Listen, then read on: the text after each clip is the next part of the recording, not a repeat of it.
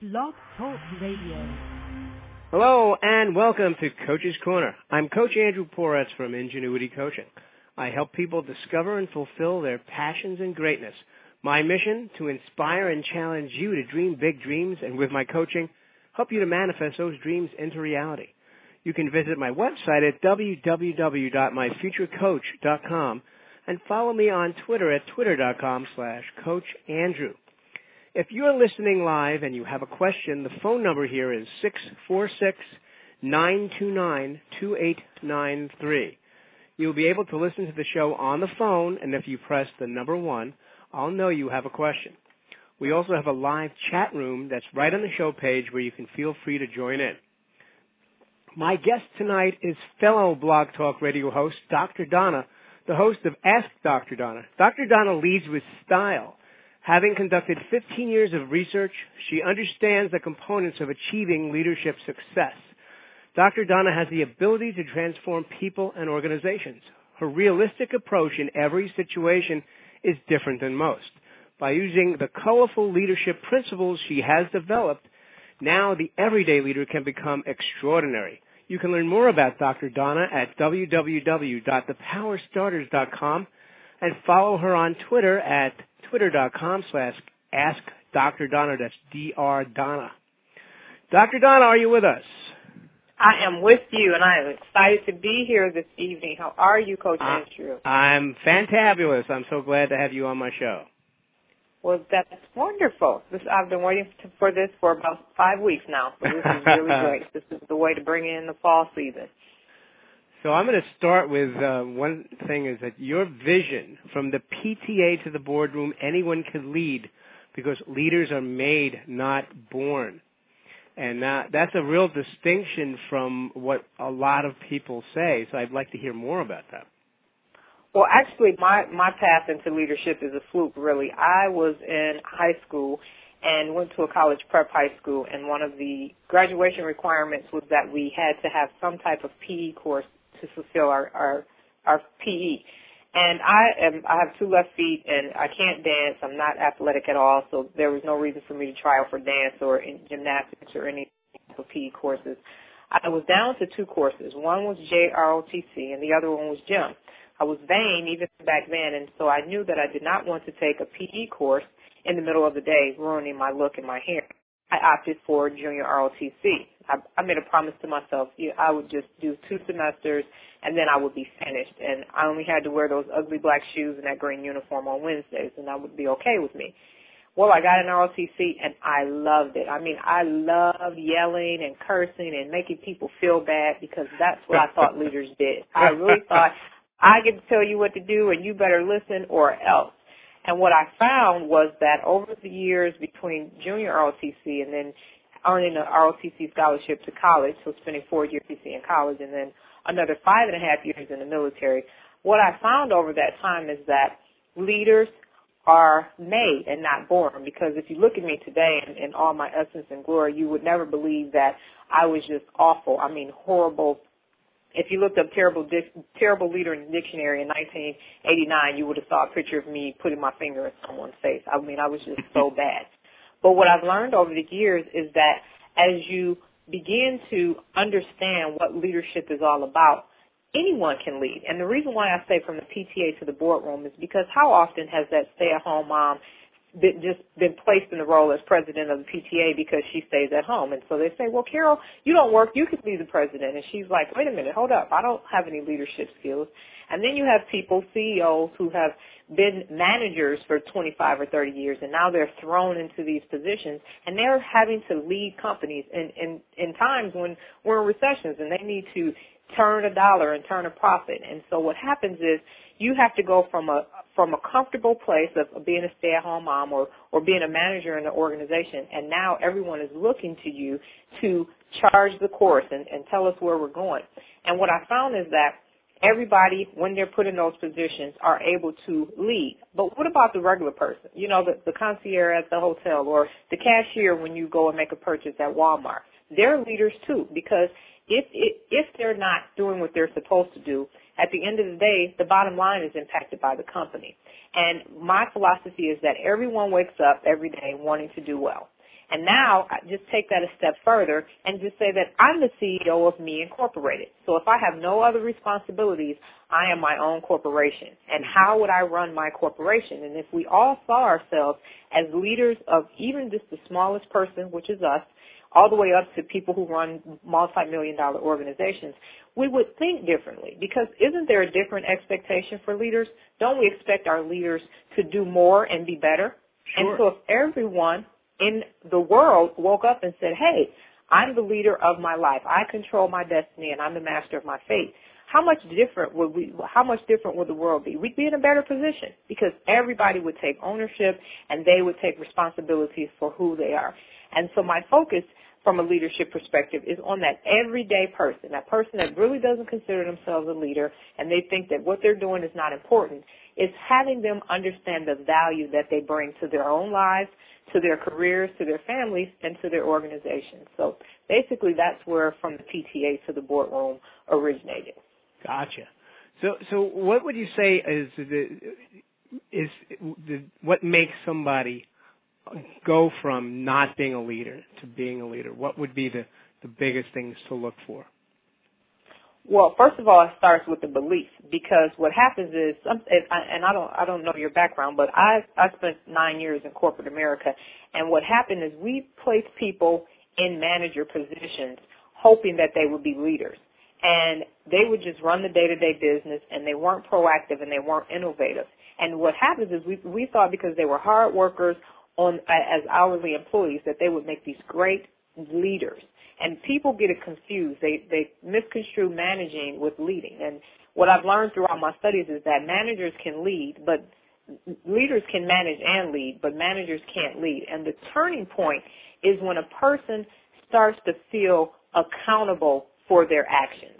And once you do that, it often happens with people when they're having a normal life and then they get married and then they have children and then they feel this responsibility to do things differently. And so it's really almost like this internal clock that just ticks and ticks and ticks, and then the alarm goes off and they go, oh my goodness, I'm responsible for this. And what happens is sometimes it's forced upon people. I mean, sometimes you're just thrown into a position and you realize, okay, I have to control the situation and change it. And then sometimes, like in my case, I actually realized, okay, I need to do something different. In order for me to be effective, I'm going to have to start leading. And so it's basically just either it's forced or by nature you're in tune with what's going on and you feel compelled to be responsible and become almost a model. So first of all, how do you define what is a leader or leadership? Okay. From a leadership perspective, what leadership is it's an action where people can follow it to a desired end state. And a leader is someone who, number one, takes accountability for themselves and their actions. So as the Enron scandal broke and people started running and hiding, none of them were considered leaders, in my opinion, because they didn't take ownership over what had happened. No one said, hey, you know what, all of this is my fault, or, you know, both of us share in this problem. They all just said, well, you know, we didn't know, and it was this big hoopla about who was actually responsible. And obviously a couple people ended up going to jail because of it, but at no point was it really at the beginning like, hey, this is my problem. And so what happens is as a true leader, we will own all that we are responsible for, good, bad, indifferent, right or wrong. Secondarily, leaders often will give the credit when things are going well to someone else. For example, if you turn $10 million profit for an organization, the leader will say, well, it was because of my team that we were able to do this. And then if something goes wrong, they'll be the first person to raise their hand. Not only that, but leaders also are very innovative and they're forward thinking, and they give you a vision of where you're going. So they say, we're here today, and in 3 years, this is where we plan to be. And that's what causes people to be drawn to them, because they feel like, okay, you know what's going on and you're getting ready to take us into our next evolution or our next direction. Okay. So what is realistic leadership? Well, realistic leadership started from, I wrote my first book. I'm actually working on 2 other books. But my first book, when I started it, it was a very horrible title. It was 101 Leadership Tools to Success. And I thought this was going to be such a great title. And I went on Google and my business partner suggested that I go on Google and look at some of the topics that were out there. And I had 10 different titles for my book. And every title that I put out there was either all exactly the same or very similar to it. And then I thought about it, and it didn't feel right. None of that. It felt very theoretically-ish or very textbooky, and I'm just not that type of person. I'm very realistic, very transparent. And so I thought, okay, well, if this is Dr. Donna's book, then it should be about Dr. Donna. And I came up with the title Real Leaders because I consider myself a real leader. I'm someone that's approachable, and I'm flawed, and I take feedback, and I know I'm a work in progress, and I believe that is realistic. And REAL is actually an acronym, and so it stands for realistic, effective, authentic, and leader-led, because those 4 words describe realistic leadership. And that is the principles for realistic leadership. So in order to be a real leader, you have to be realistic. You have to know what your strengths are. You have to know what your opportunities are. You have to know when to ask for help. You have to know when to take a hard stance. You have to know the hard right over the easy wrong. To be effective, in order to be a great leader, you have to be effective, because if not, someone's going to dethrone you. They're going to stone you and tell you to get out of there. So you definitely have to be effective. And then from an authentic standpoint is leaders need to be transparent. People need to trust you. They need to value what you say, and they need to believe what you say. And all of that is wrapped up in authenticity. And then finally, the L in real is leader-led, because you have to say, here's where I'm going, and I want you to come along with me, but I want to be the person that's blazing the trail. So I'm not going to ask anybody to do something that I'm not willing to do, because oftentimes managers will say, well, go do that, but they won't help you or they won't go with you. But a leader-led person or a leader-led leader will say, here, let's go together. Let's figure this out together. And that's basically the concept behind realistic leadership. Where's a place where you've had to go and lead in this type of, you're saying you wouldn't ask anybody to do something you wouldn't do. So where's a place where you've had to go that was really uncomfortable? I would tell you there were plenty of times in the military, and I'll give you one good example, is I was afraid of heights. And I, for 4 years, was able to avoid heights in the military. And I went to my last duty assignment before I exited the military. I had to go to Fort Campbell, Kentucky, which is home of the 101st Airborne Air Assault Division. At that time, 48% of the aircraft for the military was stationed there. And I was a captain. And in order to command a company, you had to have air assault wings. And I was going to Fort Campbell to be a company commander. And so I had to go to air assault school. And I couldn't climb up the rope because I'm very small. At that point, I was 130 pounds. I'm 5'6", and just very slender build. And I had to figure out how to climb up this rope. Now, I'm a captain, so all of the privates and all of the enlisted people are looking at me, wanting to make sure that I get up this rope because there's this high expectation for you. And every time I practiced, I was never able to get up the rope. Finally, on the day we entered air assault school, by the grace of God, I made it up the rope, made it through the obstacle course, and I made it into air assault school. Well, from there, we had to do all of these tying knots and all of this, and I am not mechanically inclined at all. And so I'm at home all night up trying to get these ropes tied exactly how they're supposed to get tied, and it's just a very, very stressful 10-day course. I finally make it all the way through day 9, and I get ready to do one of the last procedures, and I missed a step. And so they restarted me. And I'm thinking most people would have just quit. There were a lot of officers when they got restarted, they didn't go back because what happens is they put this big giant T on your helmet, and so now everybody knows that you're a restart. And I went and talked to my battalion commander, and he said, well, you know, Captain Thomas, you don't have to go back. You can wait. And I said, no, I'm going back tomorrow. So I had to go home and dust myself off and put that T in front of my number and go back. And the reason why I went back was because I wanted my soldiers to know that it's okay if you miss a step, but you have to finish. You started air assault school, so you need to finish. And then I went through the third phase all over again. And as I was rappelling out of the helicopter, the helicopter went back up, and I had to hold on to the ropes. And I was so afraid that I was going to have to get restarted again that I held on to the ropes too tight. And the ropes went up and ripped all of the skin off of my hands. Oh. And so, yes, I had 19 first and second degree burns on my hand. But what happened was I still needed to do one more rappel. So the medics, I told them, wrap my hands up. I'm going back up. They wrapped my hands up in gauze. They gave me these big giant gloves, and I had to have my rucksack on and my weapon.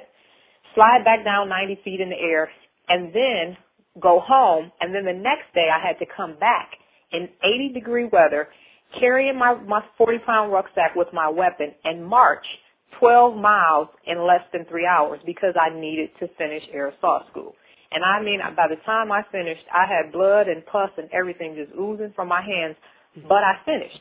And so at that point, I did that because I did not want any soldier to ever be able to say, I can't make it through air assault school, ma'am.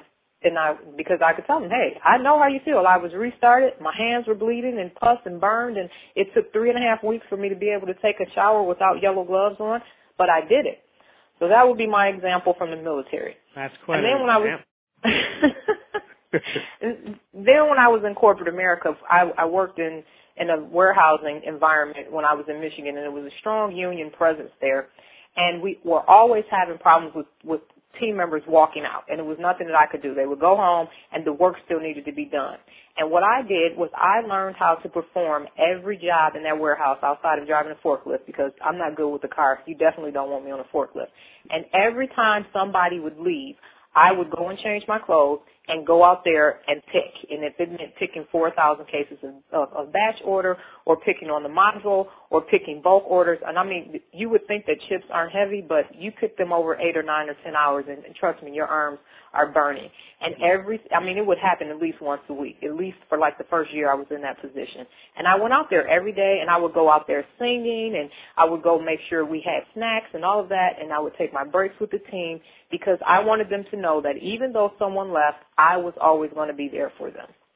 And that would just be my 2 examples of being leader-led. You were making me think of the first example of that movie with Demi Moore. I can't think of it, where she plays. G.I. Jane. G.I. Jane. Yeah, you just really made me think of that movie. By the way, one thing I always do whenever I meet anyone who has served the United States, I say thank you. So I want to say thank you for serving our country. Well, thank you so much. I appreciate it. It was a pleasure to do it. So we have somebody's calling in. One person calling in from the 702 area code. So that caller, I'm going to see what question you have for Dr. Donna. Hello. Hello. Hi. What's your question? I want to ask what was the biggest challenge that Dr. Donna had, but after listening to what she has said so far, it seems like every step of her life has been a big challenge. But maybe there's something that's monumental in her life. What would be the biggest challenge that she has had to overcome? Okay. I would say that the biggest challenge I had to overcome was leaving corporate America. And the reason why is because all I knew growing up was to make sure that you had a job and you had a career. And it was so difficult for me to leave. And even after I landed in the hospital and had stress and panic attacks, and the doctors wanted me to take Xanax to go to work every day, I still struggled with it because I was afraid that I didn't have what it would take to run a business on my own. And to be able to leave corporate America at the height of my career, making almost 6 figures, and walk away from it to start my own business for my health and to be able to take care of my daughter was very challenging for me, because I thought about, oh my goodness, what if this doesn't work? I have this child to take care of. All I know is how to be in the military and how to work in corporate America. What if my products don't sell? What if I'm not good at coaching and speaking? What if I can't make it? But I just had to, my family was very supportive in my decision to leave, and they knew that I wasn't happy, and I knew that I wasn't happy. And I finally just turned in my resignation, and I took that leap of faith. And I'm so excited that I did it, because my life has just never, it's been so blessed and just so fulfilled that it's just amazing. It was just the best decision for me, but it was the most difficult decision or challenge that I had to face. Wow. Okay. Thank you for your question. Thank you, caller. You're welcome. Okay, that was very very powerful. Thank you. You're welcome. So I have a bunch of questions for you. Okay. What's the one of the things that I deal with as a coach quite a bit is helping people with goals. I want to ask you, what would you say is the key to staying motivated to achieving goals? I would say the key to staying motivated to achieving goals is to stay focused. And I talk about that in my book, is that if you remain focused, no matter what is going on, you are going to be able to achieve your goals. As soon as you lose focus or you become distracted, then you're either not going to accomplish the goal on time or at all because you've been derailed. And there have been numerous times in my career and in my college years where no matter what was going on outside of me, I knew that graduation was the focus or completing this project was the focus. And so I remained focused and true to it. Another aspect of making sure that you stay focused is to write your goals down every day. And even if you're just going after one goal, I have so many 3x5 cards, I should buy stock in a 3x5 card company because I'm always writing something on a 3x5 card. But what happens is when you start writing that goal down every day, it gets in your subconscious mind, and then it just becomes a habit. And so you do everything that you need to make sure that you're accomplishing that goal. For example, when I was writing my book, I needed to go to bed at the same time, and I needed to wake up at the same time because I needed to level up. And by doing that, no matter 7 days a week, Monday through Friday, I went to bed at 10, and Sunday through Saturday, I went to bed at 10 at night, and I woke up at 5 o'clock in the morning because I wrote in the morning when I was at my most creative point. Mm-hmm. And what that did was, obviously, with a full-time job and taking care of my daughter, I was still able to write my book in 4.5 months because of that regimen. And so I just stayed focused on, I need to get this book done, and this is the best way that I'm going to be able to do that. Now, did your military career really help prepare you for a life of discipline then? No, unfortunately, my mother and my aunt said I came here this way. They said I have just been disciplined and focused and organized from the womb. It's just a part of my being. Is who I am. What I believe that the military allowed me to do was it allowed me to become desensitized to a lot of what was going on. I was focused, but to be able to be laser focused, I mean, if you're at the shooting range, if you're in your lane, you can't focus on to the left or to the right because you're going to miss your target. So I will say that the military helped me to have laser focus and stay on that goal until it was absolutely achieved. So tune out all of the noise around me and just go for it. So for the average person who is not born the way you were, how about what would be some tips? So you talk about staying focused. How do you stay focused? What's a good strategy for keeping focused and keeping the discipline that you have naturally? What might you recommend to the not so blessed with discipline gene person? Okay. What I will tell you is that there are 4 types of people that exist, and they're adders, dividers, subtractors, and multipliers. And when you set out to, we'll say someone says, I'm going to finish my 4-year degree, because that's simple, okay? Right. I'm going back to college. I'm going to finish my degree. Now, what happens is there are going to be people, and let's say the person is 30 years old. This will make it a little bit challenging. And they're married, and they have 1 child.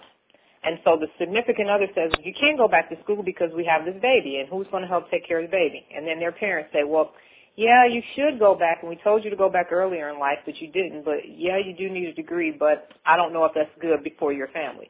And then you have a person at the office that's saying, you know what, I support you going back to school. The company's going to pay for it. You're going to get that next promotion. Just get on the accelerated program and go ahead. And then one of your buddies says, yeah, I support you going too.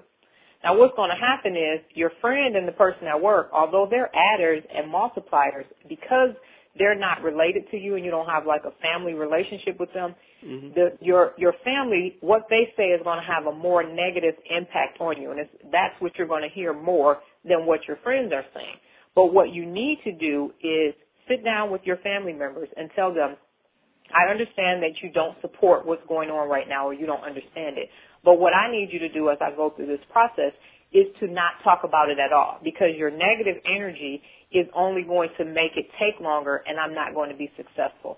So what I ask of you is that we just don't talk about it. Here's the schedule. Here's when I'm going to be available. Here's when I'm not going to be available. And this is how long it's going to take me. So for 18 months, I just need you to just be patient and don't say anything. And then spend more of your time with your friend and the mentor at work until the process is done. Because one way that we can get lose focus is all of that negative talk coming from outside, and then they walk away, and now we have all of this negative talk in our heads, and we begin to believe the negative. For some reason, it's so much easier to believe the negative than it is to believe the positive. And again, write those goals down every single day. And when you find yourself, I have another little trick that I learned from my vibrancy coach, El Swan. I wear green rubber bands from Whole Foods on my wrist when I'm trying to eliminate a negative habit.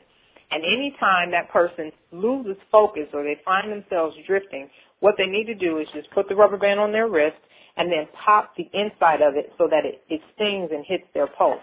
And what that does is that sends a trigger to your brain, and your brain doesn't want to feel that anymore, so it stops that behavior immediately. And within 21 days, all of that negative energy will go away because it takes 21 days to develop a habit. So again, recognizing who the negative and the subtractors and the dividers are in your life and spending as minimal time as possible with them, maximizing your time with your adders and your multipliers, staying focused by writing your goals down every single day, and then use the rubber band snap technique if everything else is not working for you. Yeah, I did a few years ago the Millionaire Mind Intensive course. Are you familiar with that? I am. Becker. Yeah, they used that rubber band in that. And you had to really not just snap it a little bit. You pull it back so far and do it like 10 times in a row until it really hurt. Right. And it really established that link. And man, that was really effective. It was. And I've been able to eliminate my filler words, slow my speech down, stop using profanity, stop having negative thoughts, all from that process. So anytime I recognize that I'm demonstrating a negative habit or behavior, I grab the rubber band and I use it until that behavior doesn't exist anymore, and then I'll just put it back in the drawer again. So, I'm thinking of 2 new products for your site. One should be the Doctor Donna rubber bands, of course. Okay. And then the Doctor Donna 3x5 cards. Right. Exactly. Let me write that down. Okay. So those should be available immediately. I'm ready to buy mine. How do you like them apples? Okay. I do. I like that. Show you the money, and I'll give you some affiliate rights because you helped come up with the idea. You're welcome. So I'll tell you, I'm now. First of all, I put myself in that category of people who are not born with a disciplined gene. I'm also a well-known procrastinator, and in fact, I've been getting around to doing this show with you for 5 weeks, right? Right. And but seriously, procrastination. Let's talk about that. Why is procrastination the enemy? Procrastination is the enemy, and I talk about that as well in my book, is because there isn't any value in it. And procrastination it's like a thief. The quote that I have in the book, and all the quotes in my book are original quotes, it says there is only one thing gained from procrastination. Nothing. And if you think about procrastination, it's a thief, and it's come to rob you from your ability to achieve your destiny.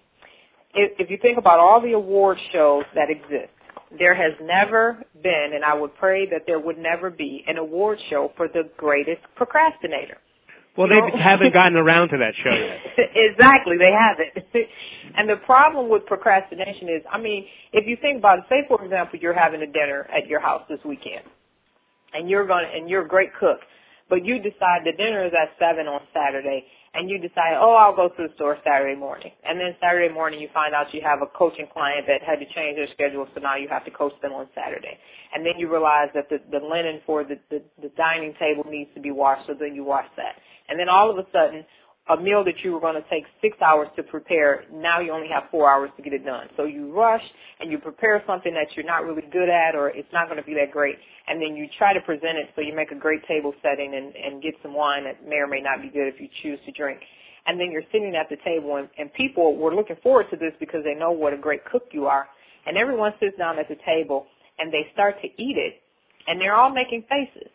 And then it's like, and then you're like, hey, how is it? How's it? And they're like, it's not your best work, and we've had better. And then you sit there and you know that you waited until the last minute to go grocery shopping. You waited until the last minute, and now you couldn't prepare the meal. And now the evening is sort of ruined simply because you decided to procrastinate. So your best effort wasn't put forward, and now your family and friends are just like, So then the next time you get ready to have dinner, they may or may not, as many people may or may not show up, simply because now you've lost credibility with people who are closest to you. And we often do it with projects and just all of our lives. When you wait until the last minute, yeah, it only takes a minute, but is that your best? And so it makes sense to just take small projects or whatever it is that you're working on and work on it day by day. If you have a project that's due in 3 weeks, just take 20 minutes a day for the next 21 days to work on that project. And I guarantee your best effort will be put forward in those 21 days. You don't ever give your best when you procrastinate. I know very few people who are successful at it. Well, that's something I needed to hear. So okay. Thank you very much. You're welcome. Now, what is your philosophy about excuses? I don't like, if you want to get on Dr. Donna's bad side, give me an excuse. And you will meet my alter ego. You know, Beyonce has her alter ego. She calls her Sasha Fierce. I have my alter ego, and her name is Dee Dee from the D. And she she will tear you a new one if you try to give her an excuse. When I was in the military, I had a sign in my office that said the maximum effective range of an excuse is 0. Because what an excuse is it's just a way of someone saying, I can't, or I really tried to do it, and it's a crock. It's a bunch of crap, and it's a way for people to not hold themselves accountable. It's the blame game, and I don't have time. If in my history and in my life, I've been through enough to know that you can get through whatever you want if you're focused and that's what you want to do. I mean, think about how long people stood in line to get the new iPhone. That just took relentless, if that's something that they wanted to do. And when you want to do something, you will do it. And when you don't want to do it, you're going to make up an excuse of why you couldn't get it done. Right. You'll have 75 reasons why it couldn't get done. And real leaders own it. It's better to say, you know what, I didn't feel like doing that, and that's why it didn't get done. As opposed to say, well, you know, the phone rang, and then I had 17 emails, and then I started texting, and then I had to go on Facebook, and then I had to go to this conference, and then I went back and I had to go to a conference call, and you just start running. Just be honest and authentic, and just tell the truth and say, I really just didn't feel like doing that. I was afraid. I didn't know I was capable. Just be honest. And so when people come to me with excuses, again, they meet Dee Dee from the D, and they, for some reason, never, ever have another excuse for me again. I don't know what it is about that interaction with her. The Sergeant Dr. Donna, that's what it is. I never have a problem with them again. Every now and then, people have tried to use excuses with me twice, and that hasn't happened a third time, for sure. Did you ever see the old Far Side cartoons? The very surreal cartoons in the newspaper? And Yes. Uh-huh. Yeah. There was one of my favorite ones was a classroom of dogs, and there's a teacher, a dog teacher, and saying, "Okay, here we go again. Did any of you, which ones of you did not eat your homework?" Mm-hmm. Because that's like the world's biggest excuse: is the dog ate my homework, right? Exactly. A classroom of dogs, they all eat their homework every day. Exactly. Yes, that's pretty much how I feel about it. Exactly. Oh, okay. So, what would you? What's the best and the worst jobs you've ever had in your life? Okay, I would say let's go with the worst job. I'll take the worst job for 100, Alex. Okay, the worst job. I had an ROTC scholarship to college, but it only covered my sophomore through senior year. My freshman year, my parents had to pay for me to go to college, and I went to Michigan State for my freshman year. I ended up graduating from Eastern Michigan. And so nevertheless, money was very tight because we did not know that we were going to have to pay for that first year. At that time, it probably was like $12,000 a year to go to Michigan State. And what happened was, obviously, I needed to get a job in order to help the family with the financial aspect of funding my education. And I was runner-up for best dressed. So you can just imagine I was fabulous in high school. I wore high heels and suits, and the hair was always perfectly coiffed and all of that. And I had to go from high up on my ladder to serving food to my high school classmates in the cafeteria. And I went to a very large high school. My graduating class was 610 students, and probably 300 of them went to Michigan State with me. And it was awful. I had this polyester green smock with this white trim, because that's Michigan State's colors, with this big green netted hat, baseball cap that didn't really fit my head. And I had to make eggs at the side area where you have that extra grill.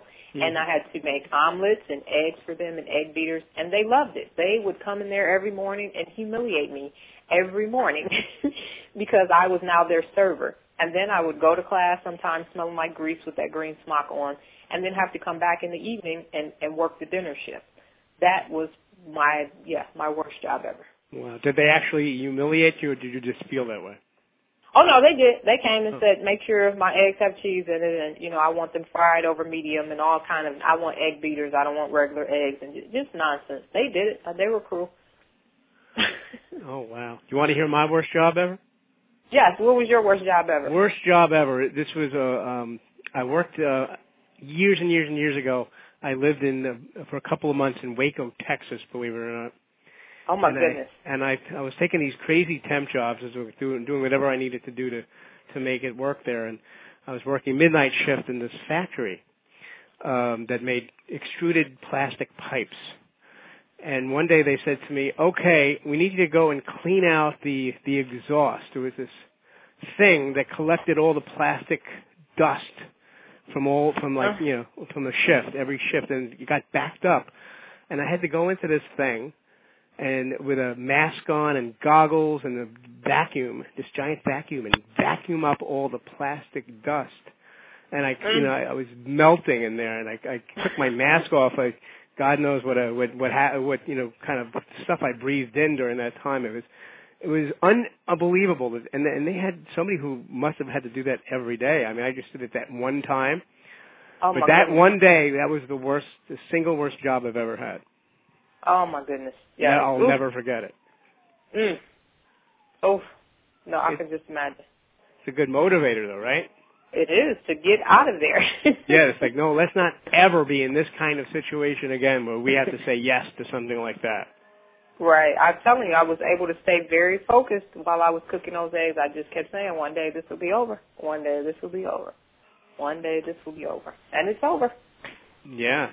By the way, do you hear the ambulances in the background? I do. I do hear them. They're coming to take me away.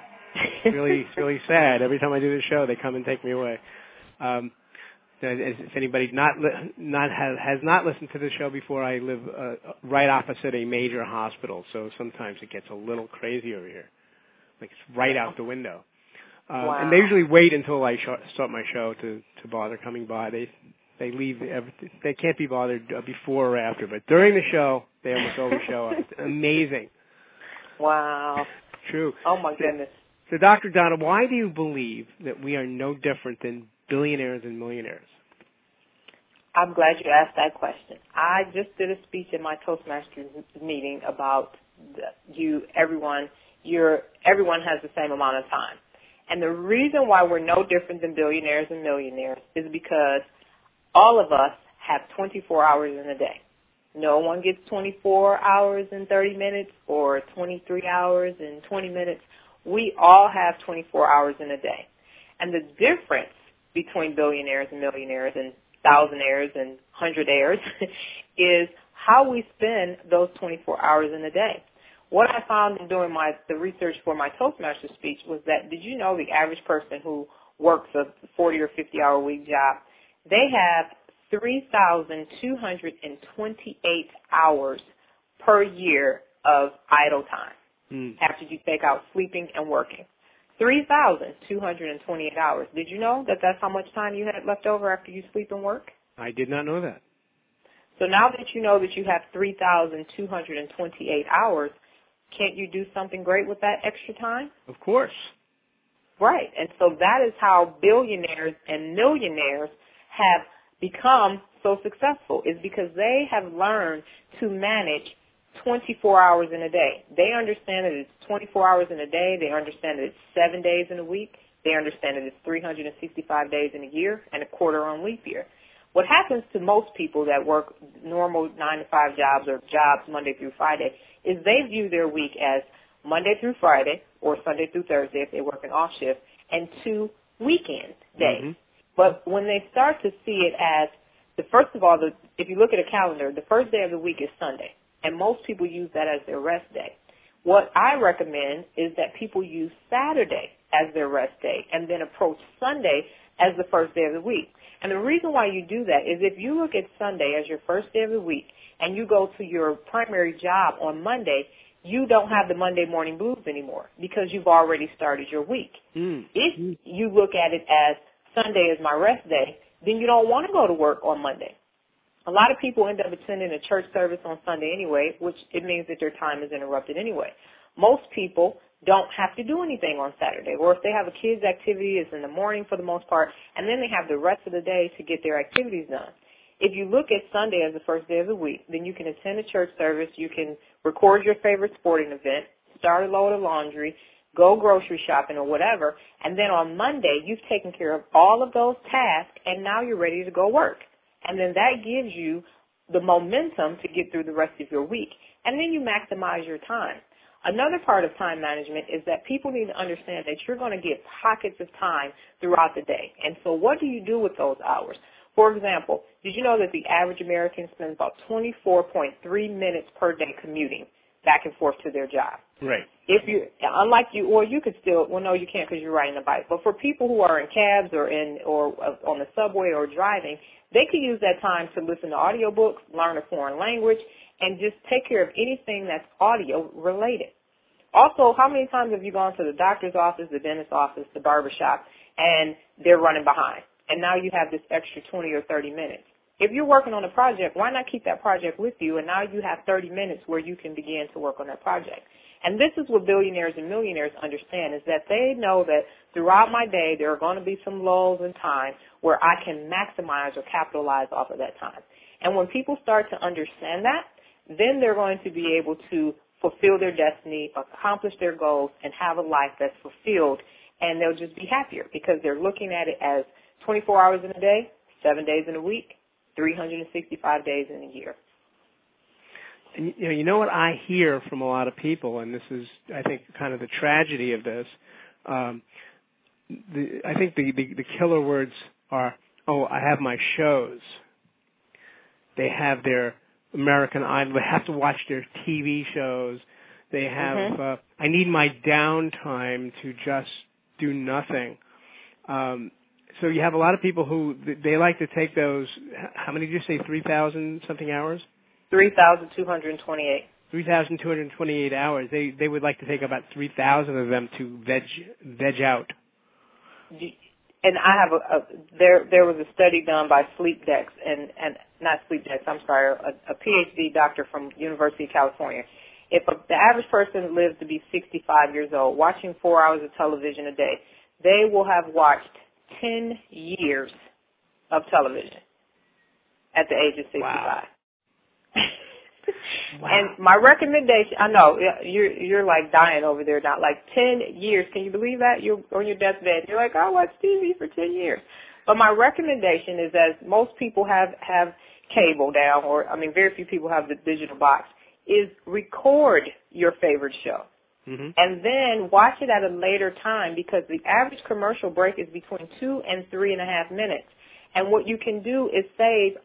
If it's a half an hour show, you save about 7 minutes, and if it's an hour show, you save almost 17 minutes because you fast forward through the commercials. Now, I know advertisers are going to get mad at me and kill me, but I'm just saying that will save you time. And if you're watching 2 to 3 shows a night, you've gotten an hour back because you fast forwarded through all of the commercials. So that's just another recommendation. Yeah, or just give it up. Give it up too. I know, but there are some people. It's like who has really accomplished tremendous things as a result of spending most of their time watching television. I don't know who those people are. I don't either. But just for the people who want to watch it, I mean, I would recommend, if you watch 4 hours, cut it down to 2, and then cut it down to 1, and then watch it when you feel the need. But the problem is people don't know what else to do. They don't have another activity to do. So people don't really like reading. So if you recommend audiobooks, they go, I don't know.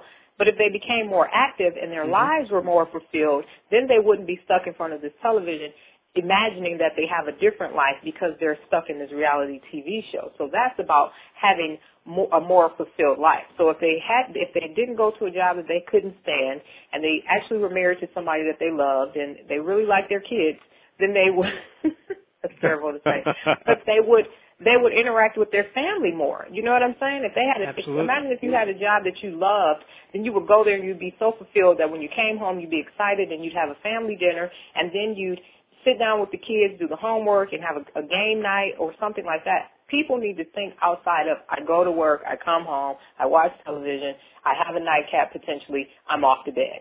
I wake up and I do it, and the weekend comes and I try to put everything I couldn't do during the week into this weekend. If they stop doing that and just, again, viewed it as 24 hours in a day, 7 days a week, 365 days out of the year, I am going to spend my 3,228 hours enjoying life, then it would be different. But that's the commonality that we share with billionaires and millionaires. Gotcha.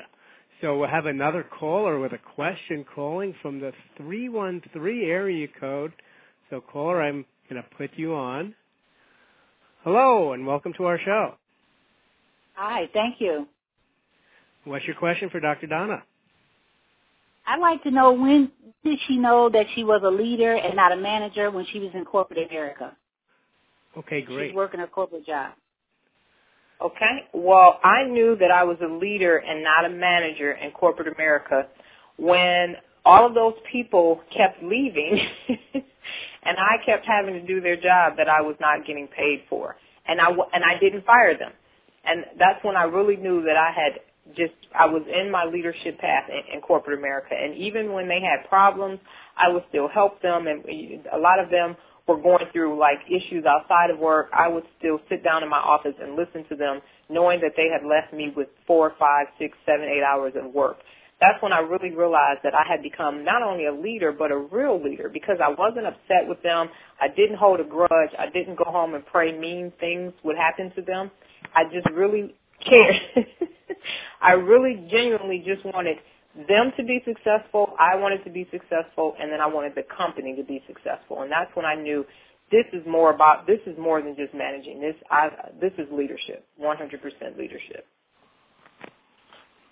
Very cool. Okay, thank you, caller.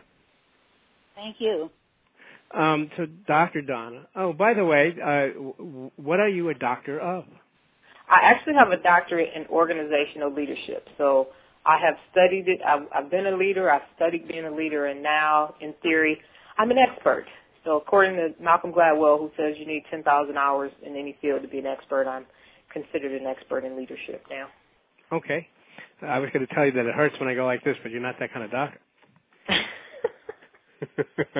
I would tell you go see a medical doctor. Okay, yes. Thank you.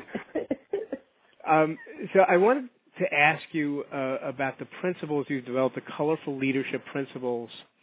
Could you elaborate on that a little bit? Well, what I've done is because of my extensive research in leadership and knowing I'm such a down-to-earth person and just realistic, when I was going through my doctorate program, I was thinking, okay, I can't explain this to people. They're going to look at me like I'm crazy. They're going to think that it's like stereo instructions. There has to be a simpler way to empower people to become leaders. And from my first book, Real Leaders Wear Pink. Pink is an acronym as well, and it stands for powerful, innovative, natural, and knowledgeable. And I got the idea from children. I mean, a lot of my ideas come from kids because that's how children learn, basically the principles and how adults learn for the most part. And if you go back to your first or second grade years, you used to get those drawings from the teacher, and it would have a scale on the side, and it would say color all the number ones blue, and then color all the number twos red, and color all the number threes green. And by the time you finished, you had this picture. And so it was basically color by number.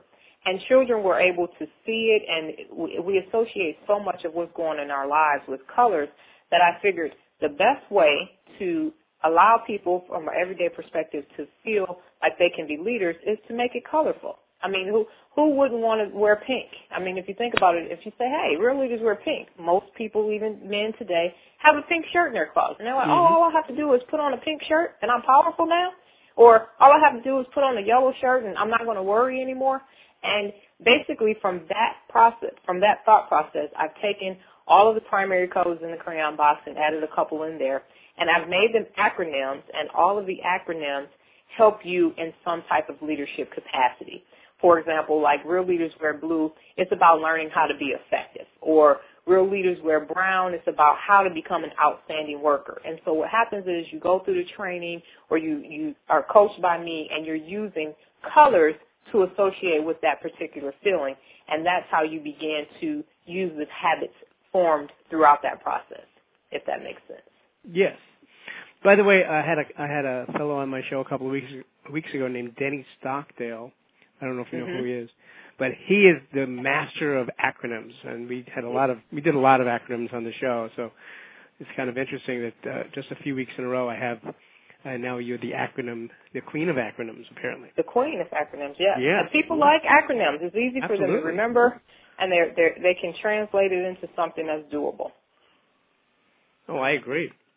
Well, I mean, the very first, was it really an acronym, but the very first thing I remember in music, every good boy does fine. Right, and then face for the spaces, yes. Exactly. That's the first ones I remember, going back to like age, 0, whatever it was. Exactly. See, they stay with you. Absolutely. So what's next for you, Dr. Donna? Well, what I'm working on right now is I'm working on my next 2 books. Real Leaders Wear Green, and that's about time management because time is money. You like that, Real Leaders Wear Green.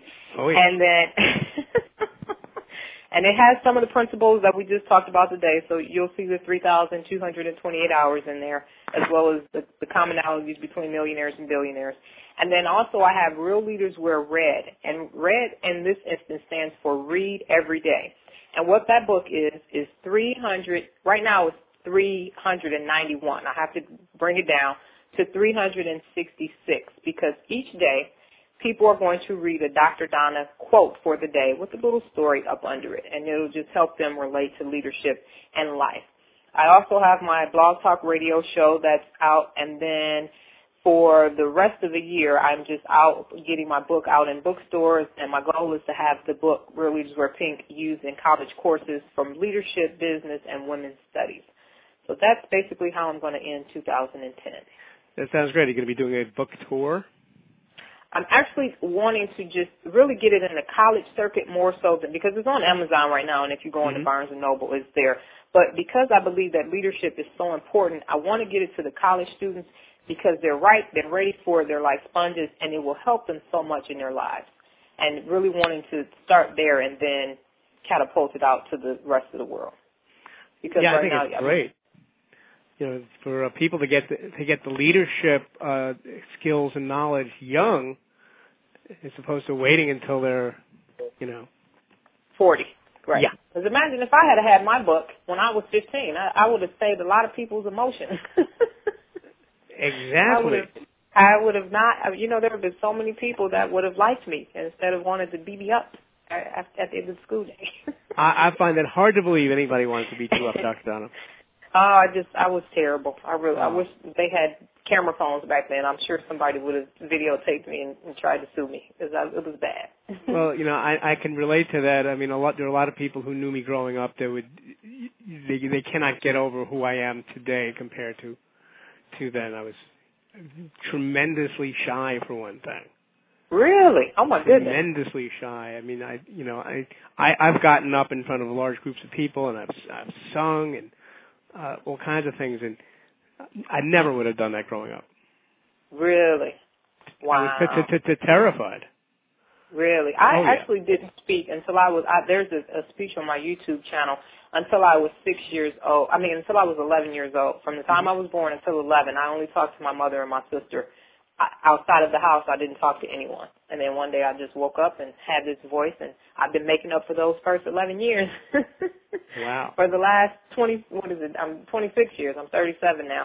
Yeah, so I can understand not wanting to speak to people, but it's amazing. Now we found our voice, and people can't shut me up. That's great. So I'm going to give you an opportunity right now to anything you'd like to tell people on how to find you that I've said at the beginning of the show, but now I'd like to hear from you. Okay, well, you can find me on Twitter. I am on, you do twitter.com, and then you do Ask Dr. Donna, AskDrDonna.